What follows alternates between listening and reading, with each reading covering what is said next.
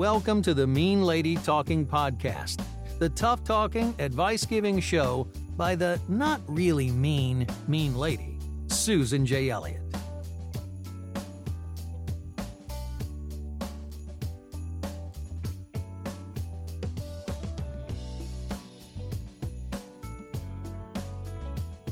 Good day, everybody. This is Susan Elliott, host of Mean Lady Talking Podcast, and welcome to episode 69. I want to give a shout out this episode to three very special meanies. I want to thank Brian, who is also a co-mod of the Facebook group, and Brian has been in service to the Facebook group for 2.5 years, and I want to thank Brian for his service. I want to thank Cheryl, who is a mega meanie, and she is a very special lady, and I appreciate her very much. I want to thank Dave, who is also a co-mod and also a mega meanie, so he hits all of the right buttons. So thank you so much, Dave, for your service to the Getting Past Your Breakup group and to your support of this podcast, coming in as my highest contributor. Thank you so very much. Okay, guys, I will be having more bonuses in August, and I'm also going to start giving out longevity bonuses. So the longer you're with the podcast, the longer you're supporting the podcast,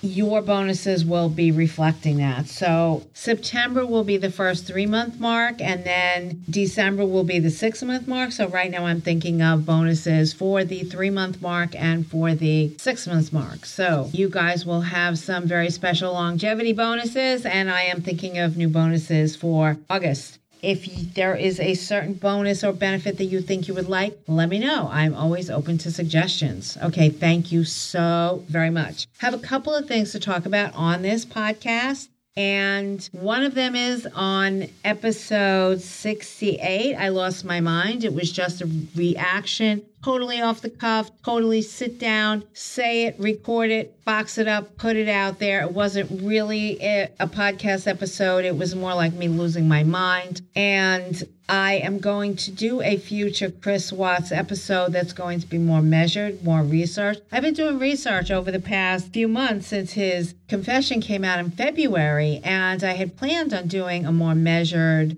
possibly multi-part series on a guy like him who really seemed to have lost his mind, but I don't believe that he just snapped. I believe that it's a very interesting inquiry, but I've been doing a lot of academic research of stuff that I've already known, but I wanted to make sure that I have gotten my ducks in a row. I've gotten up with the latest research on a couple of different topics that I want to cover in that. I'm almost done with the Jodi Arias podcast, and again, they won't be on a regular podcast day. And so tonight, what I'm going to do is I'm going to answer 2 meanie inquiries. Not tonight. I'm going to do, okay.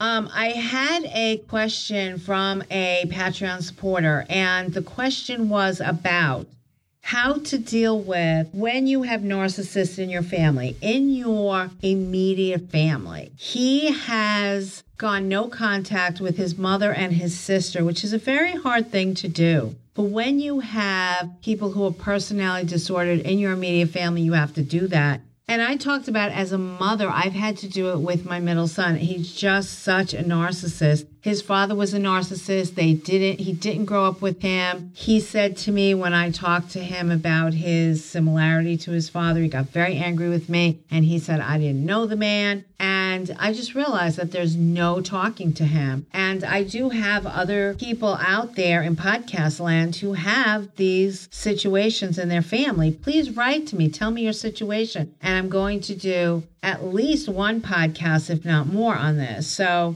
I'm going to get to that in a few weeks as soon as I clear a lot of this other stuff off the boards. But I think that it's going to be a very special podcast. And I really would like to cover as many questions, situations, anything at all. Send the email to meanladytalking@meanladytalking.com. And of course, You will not be identified on the podcast, and we'll talk about it. So you can send me a straightforward question. You can send me your situation. You can send me whatever you want. But if you have a situation like that where you've had to go no contact with a close family member because of personality disorder, feeling that they're personality disorder, maybe you have questions about whether or not they're personality disorder, whatever the case may be, please feel free to send email to me. I plan on doing that episode around the beginning of September, so please let me know. Okay, what else? Okay, so tonight I'm going to talk about two things that came from meetings. The first one is a question about time frames. And many people know that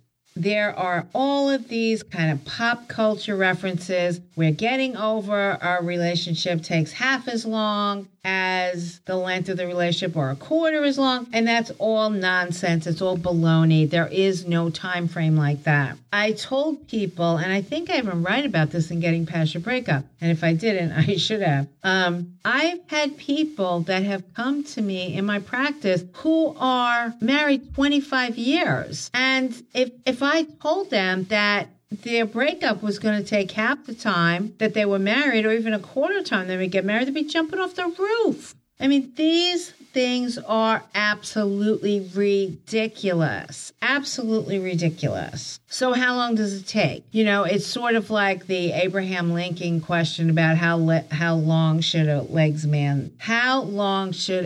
man's legs be? And Abraham Lincoln said long enough to touch the ground. And how long should it take you to get over a breakup? And it takes however long it takes for you to do the work. I mean, that's basically the question. That's basically the answer to the question. But what's important is that how much unresolved grief do you have? I completely fell apart when my marriage fell apart because I had stayed in that chaotic relationship for many years, not wanting to deal with my unresolved issues. What other stuff comes up? Sometimes it comes up immediately. Sometimes it doesn't. Sometimes it comes up later, much later. What do you do as far as the work is concerned? Do you stay by yourself? Do you go into therapy? Do you go into support groups? Do you go to 12-step programs? Do you read all these books? I mean, what exactly do you do? What is the work that you do? And I talk about in building your life, I talk about you have to do the work. You have to do, depending on what your issue is, what your situation is, how old you are, what kind of relationship you were in, what kind of relationship you were in before that. Have you jumped from relationship to relationship to relationship? Chances are you have lots of unresolved issues. So how do you answer that question? The other thing is, how much work are you going to commit to do and how hard are you going to work at it? I started working hard right away, but I was a mess. I had so many things that I had to work through. And then I started to feel better within about 4 or 5 months. But then the first holidays alone, I completely collapsed. I was a mess again. I was a suicidal mess again. And it was like 10 months since my separation. And then, once the holidays were over, I was back on the horse. I was doing it all again. But, I had that up and down, up and down, up and down. But I chased it and chased it and chased it and chased it. I went to therapy. I went to 3 hours a week of therapy. I went to support groups. I went to therapy groups. I went to 12-step programs. I went to conferences. I went to seminars. I went to workshops. I chased it and chased it and chased it. And I met my husband, Michael, who was the love of my life. We had a very healthy marriage, healthy relationship. I met him 9 years after my separation. I was in a pretty healthy relationship in the middle of those 9 years for about 2 years, so around from years 4 to 8 or 3 to 7. And we worked on a lot of stuff, as sometimes our relationship would kind of hit the skids and we would have to work things out. And then our relationship ended because our recoveries had taken us in 2 different places. So even though we both had worked very hard on our recovery, both individually and as a couple, and we had a pretty nice life. We had a pretty happy relationship. We got to the point where we couldn't support each other anymore because we were going off in 2 different directions. And there was no way that the relationship was sustainable at that point. And one of the things that you have to think about, and I will tell you once again, getting back out there is not a dating book. You have to look at it now. Once you break up, look at getting back out there. There's stuff in there about what is a healthy relationship, what does it look like, what is healthy communication. You have to look at those things early on. If you don't, then you're going to go through a lot of relationships, a lot of dating, where you're going to feel like you're beginning all over again. Do the work up front. A lot of things that I learned in that relationship and I learned in my relationship with Michael were things that are in getting back out there. But you have to learn it before you go back out there, long before you have to go back out there. So please getting back out there, review what does a healthy relationship look like, review the standards of compatibility inventory before you even get to the relationship inventory, review what is healthy communication so that you recognize it all when you go back out there. So these are all variables that inform how long does this take. There's really no time frame that fits. There's no one size fits all for everyone. You have to do your work. You have to feel comfortable about your work. And, I have the video, the 5 R's, the bumps in the dating road. And it talks about readiness. It talks about a whole rebounding. It talks about a whole bunch of things. So I will put a link to the 5 R's video in the show notes for this podcast. But go watch that. That's some of the things that you have to think about when you are going through a breakup and you're trying to figure out how long it's going to be until I'm ready for another relationship, yada, yada, yada. So anyway, that is the long answer to that. Okay, the other one I have is a question, an email from Amini. And I said, meanie emails take precedence. So here we go. I was with my boyfriend for 2 years. He was very considerate and caring for the first few months. During the chase, ? But once we had settled and he said he loved me, he became so complacent. He was completely emotionally unavailable and became almost indifferent toward me. And I made the mistake of driving 200 miles to see him every weekend. And although he would only do that for me very occasionally, 8 times in 2 years, we had some space just before breaking up so we could think things through. And the idea was to both express what we felt we needed to change. He said that on his part, which honestly wasn't a great deal, and he told me he loved me and missed me and wanted to make it work. But once I eventually said my part after a few weeks, despite feeling really guilty that I might hurt his feelings, he ended it. My request was, could he visit me more often, and could he try to reduce his technology use? If we were at dinner, he would spend 80% of his time on the phone. And when we were together, he was so glued to the TV, I would ask him a question at least 3 times he couldn't even answer because he was so engrossed in the TV. I just wanted him to put more effort in and be less selfish. I do a lot of shift work and would often drive the miles to see him after a night shift on no sleep. But he would refuse to drive to me because he thought my bed was uncomfortable. Following my request, he actually seemed to get worse. And after a particularly stressful night where it was clear that I was upset, although we didn't argue, he eventually ended things over the phone. That was around a week after our conversation. Even though my nan was dying at the time and I had seen him that day and was due to see him 3 days later, he still did it over the phone rather than in person. I haven't seen him since. Maybe I'm wrong, but I didn't think these were unreasonable requests from a partner. My self-esteem completely plummeted during my time with him. He would rarely say nice things about me, and he was so emotionally distant that I felt something was wrong with me.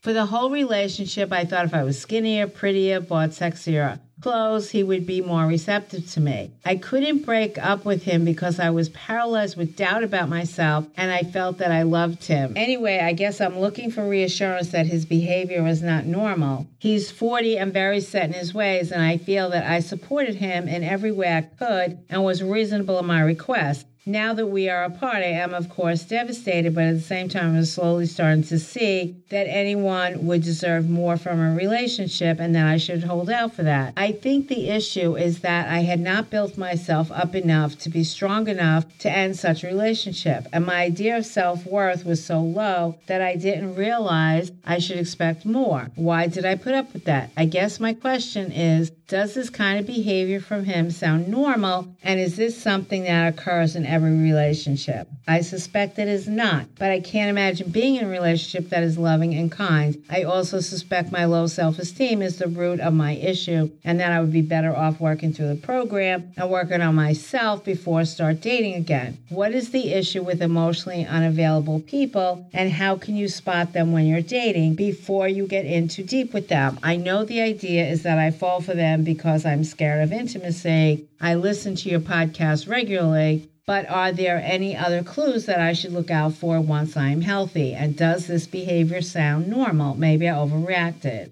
No, that behavior is not normal, and you not only didn't overreact, you should have reacted a long time before this. Relationships need to be a two-way street. I've heard a bunch of stupid quotes about this. People will say, oh, relationships shouldn't be 50-50. They should be 100-100. And I talk about this in Getting Back Out There. This is another reason why you should be reading Getting Back Out There long before you're ready to date again. No, relationships cannot possibly be 100-100 all the time. You just can't. Everybody needs to be able to put some effort into their own life, into their own family, into their own friends, into their own hobbies and interests. If you were doing 100-100, you could not possibly have your own life. You would just be totally codependent, turning yourself inside out. Any time you have to drive 200 miles every weekend. My son lives 150 miles from me, and I cannot imagine making that, which is 50 miles less than she drove. I can't imagine driving that every weekend. That's just crazy. I mean, the first time it was completely unbalanced, it should have been over. And the whole thing about the electronics at dinner, it's like, no, if you cannot get through a dinner without being on your phone, we have nothing to talk about. If you can't get through a conversation without looking at the TV, we have nothing to talk about. These are all standards. These are all things that have to go into your relationship inventory. And when you are doing your relationship inventory, and I talk about this in the workbook,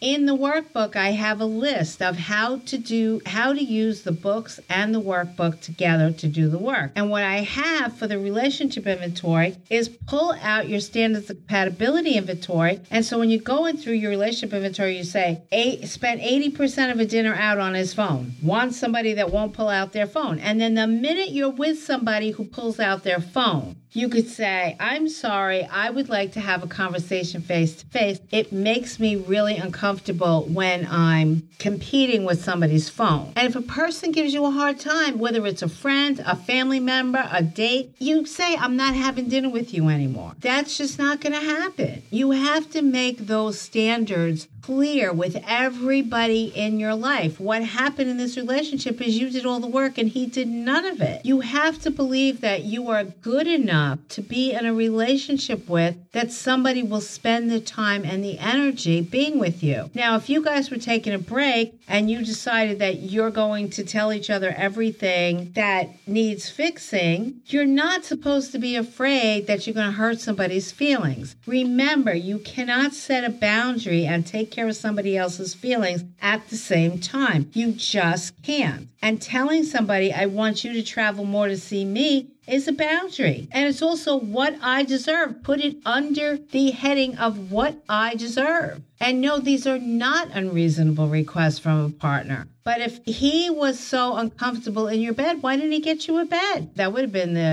the solution to that. He just didn't want to drive. Or, okay, drive out here and then take me to a hotel where there's a good bed. Anybody who says, I'm not traveling to you because I don't like your bed, that's nonsense. I mean, did you ever say, well, I'll get a new bed? Or how about you help me pay for a new bed? I mean, if it's really the bed, then there's a solution to that. But I will bet dollars to donuts it is not the bed. It is that he's a lazy bastard who doesn't want to drive. And yes, you have to get the Power Affirmations booklet, and you have to do your foundation affirmations, and you have to work through it, and you have to take that along with your relationship inventory, your standards of compatibility inventory, and you have to work on what is missing in your life that you would put up with something like this. And no, do not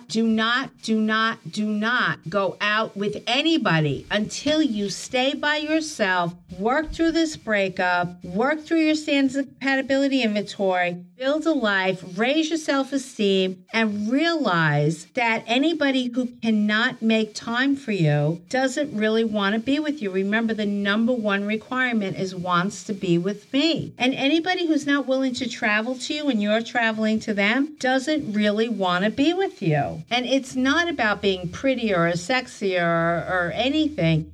It's about you need to feel okay about you. And the answer to all of these issues is not I should be prettier or skinnier or sexier or whatever. It should be screw you, buddy. I deserve more and I'm leaving you to go find it. You waited until he broke up with you. How much longer were you going to put up with this? And why are you devastated? I think that your devastation probably has to do with past losses or past relationships more than this guy, because this guy's just a total loser. You say, I feel that I supported him in every way imaginable. That's ridiculous. If he can't even drive to see you, it's ridiculous for you to support him in every way imaginable. You should absolutely hold out for it. You want somebody who's willing to move mountains for you, not just drive 200 miles, but move mountains for you. Why were you so willing to drive to him when he obviously had zero interest in driving to you? He said he loved you and missed you and wanted to make it work, except for the part where he had to do some work. That's absolutely ridiculous. Love is an action. It's what you do. It's not what you say. It's absolutely what you do and only what you do. What you say has nothing to do with it. Love is absolutely an action and only an action.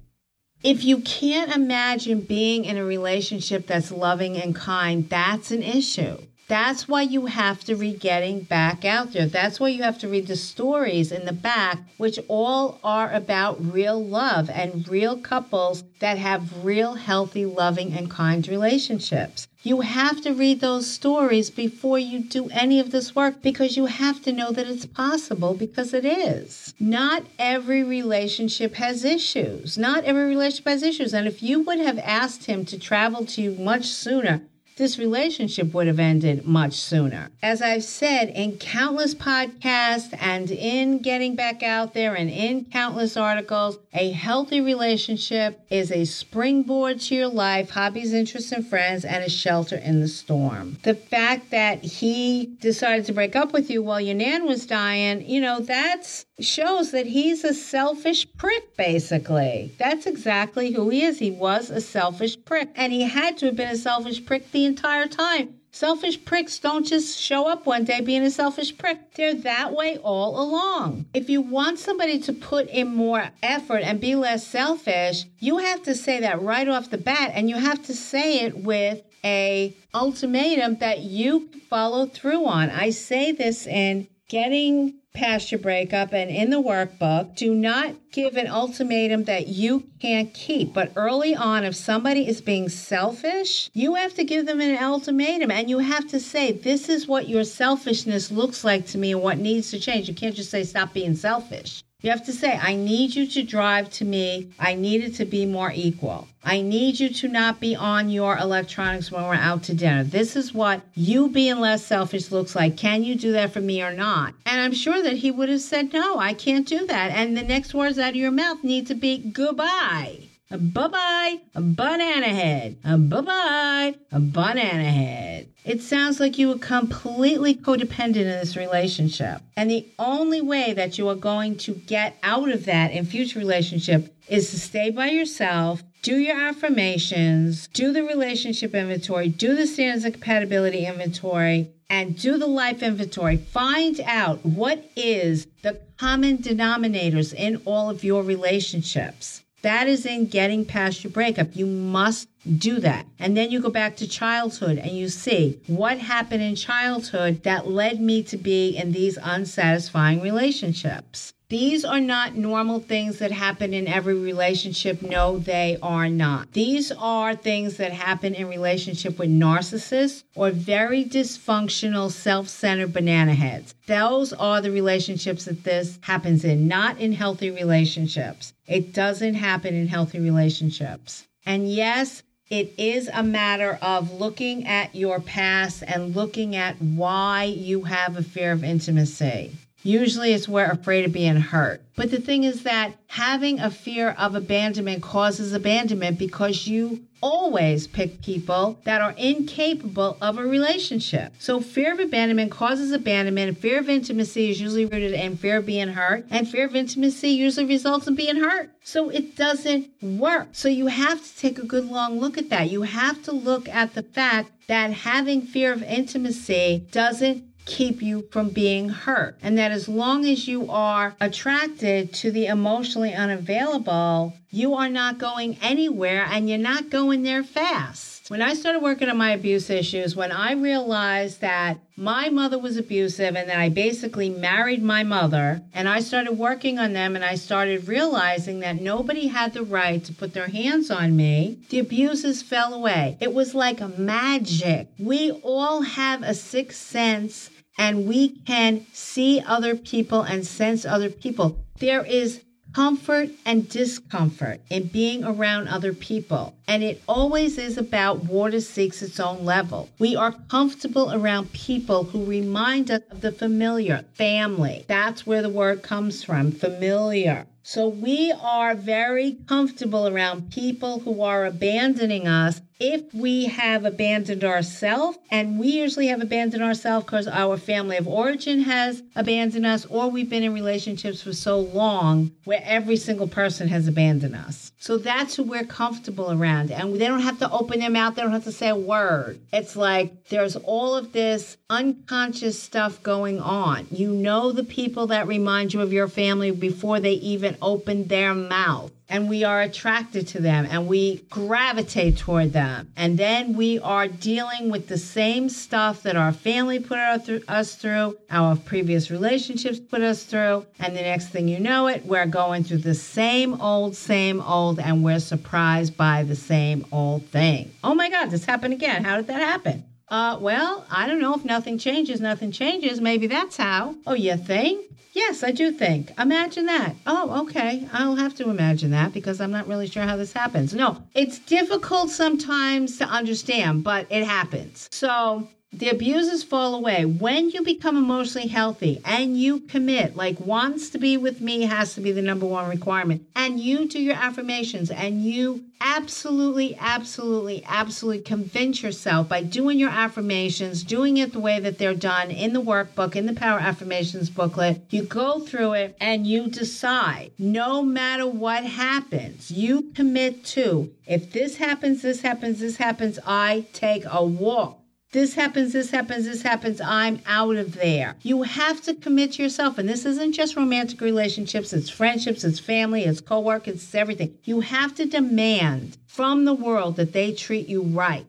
And that means equal relationships, caring relationships, love is in action relationships. You cannot go through life not expecting anything from anyone and hoping that it all works out for the best, because it's not going to. You have to demand how people treat you, and you do that by carrying yourself a certain way, by believing that you deserve the best treatment that there is, and believing that you will not settle for less. You have to believe that it's out there. You have to believe that good people exist. You have to believe that there is somebody out there who absolutely is capable of healthy and loving relationship with you, because there is. But you will never find them if you keep settling for crumbs like you did in this relationship. If you are a loving and giving person, that's one thing. But if you're a codependent who's turning yourself inside out to accept crumbs from somebody who doesn't deserve to breathe the same air that you do, that's something else completely different. Go through getting past your breakup, go through getting back out there, go through the workbook, and do your affirmations and your journaling every single day. Get those affirmations going. Dig into this relationship, dig into the life inventory, dig into the parent inventory,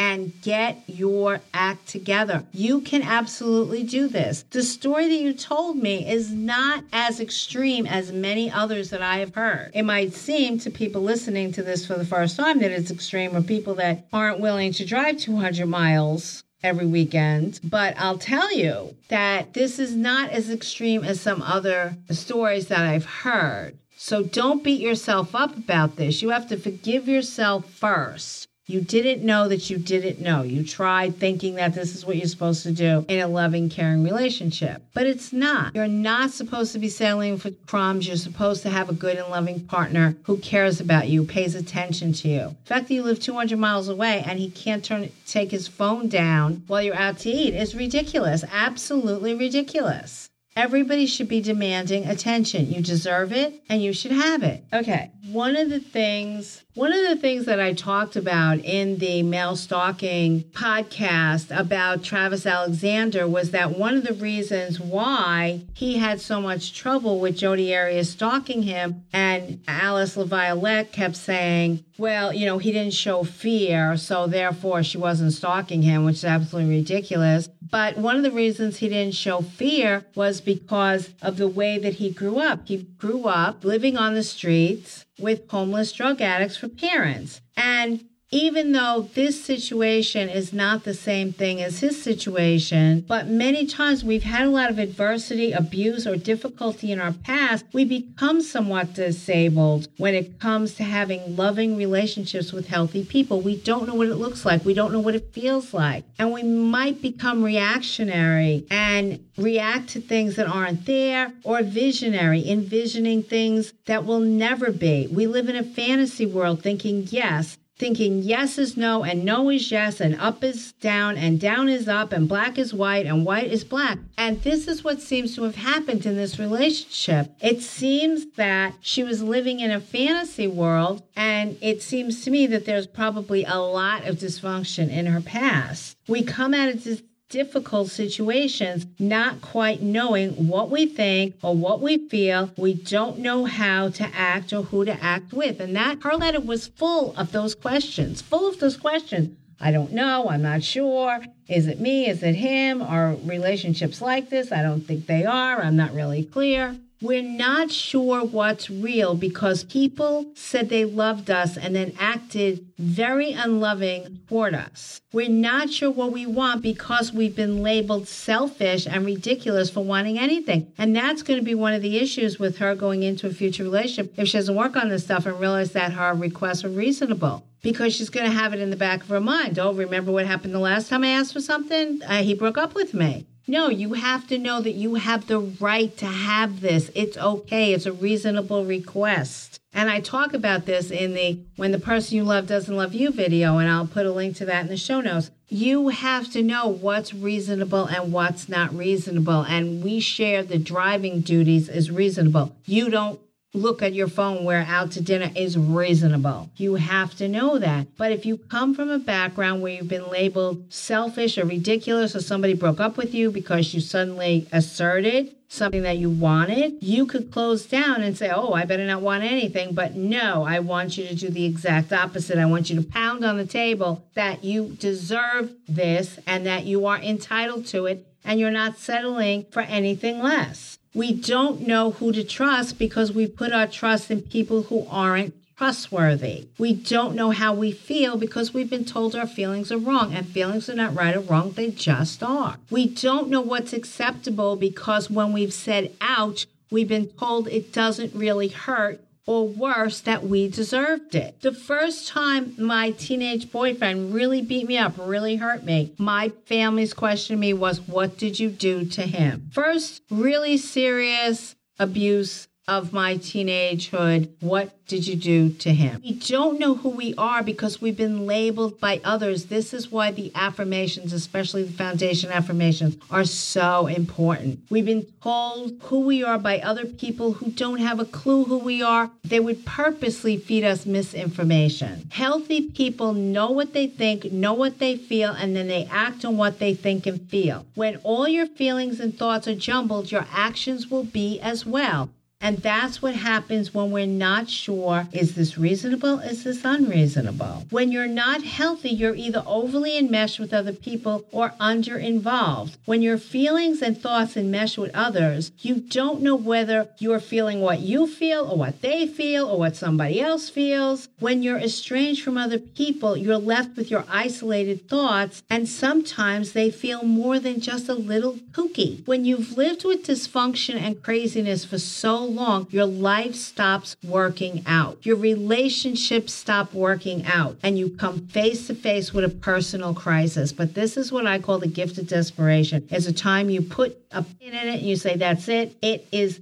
not going to happen beyond this point. You know that you cannot go on the way you went on before. And that's what this person's letter is saying. When we are in crisis and we don't feel safe, there is danger. We feel overwhelmed. We feel stressed. And we feel like we cannot go on. And we can't. Something has to change. If nothing changes, nothing changes. But at this important time, there is opportunity. This is where the gift of desperation comes storming in. It's time to stop and take stock of what has been going on. How has this crisis been manufactured? And what do we need to do to keep it from happening again? During this time, there's the opportunity to turn a devastating loss into the very best thing that's ever happened to you. It's time for you to say, I've been pushed too far for too long by too many, and now it stops right now. We get to figure out once and for all what's wrong, and we get to make it right. We get to learn what we think, learn what we feel, and how to act on what we think and feel. We get to figure out who we are and where we are going. It is time to be good to yourself, to seek support, to get enough sleep, to eat right, and make sure you're moving away from that which has hurt you. Build your support networks. Go to therapy, go to groups, go to 12-step meetings. Build up your fun times. Hobby, interest, friends. Hobby, interest, friends. Hobby, interest, friends. Do your grief work. Do your inventory. Finish your unfinished business. Take a look at childhood and see what the hell went on back there. Spend each time, each day journaling. Turn everything off. Phone off. TV off. Everything. Learn to meditate. Learn to do the relaxation that I talked about just a few podcasts ago. Crisis is opportunity played correctly. Recognize the opportunity to change your life, which is what a breakup is, and use this time to become everything you've ever wanted to be and more. You can do this. Okay, guys, this is Susan Elliott, host of Me Lady Talking Podcast. Thank you so much to my meanies for the support. More bonuses coming in August. Enjoy this 2 days early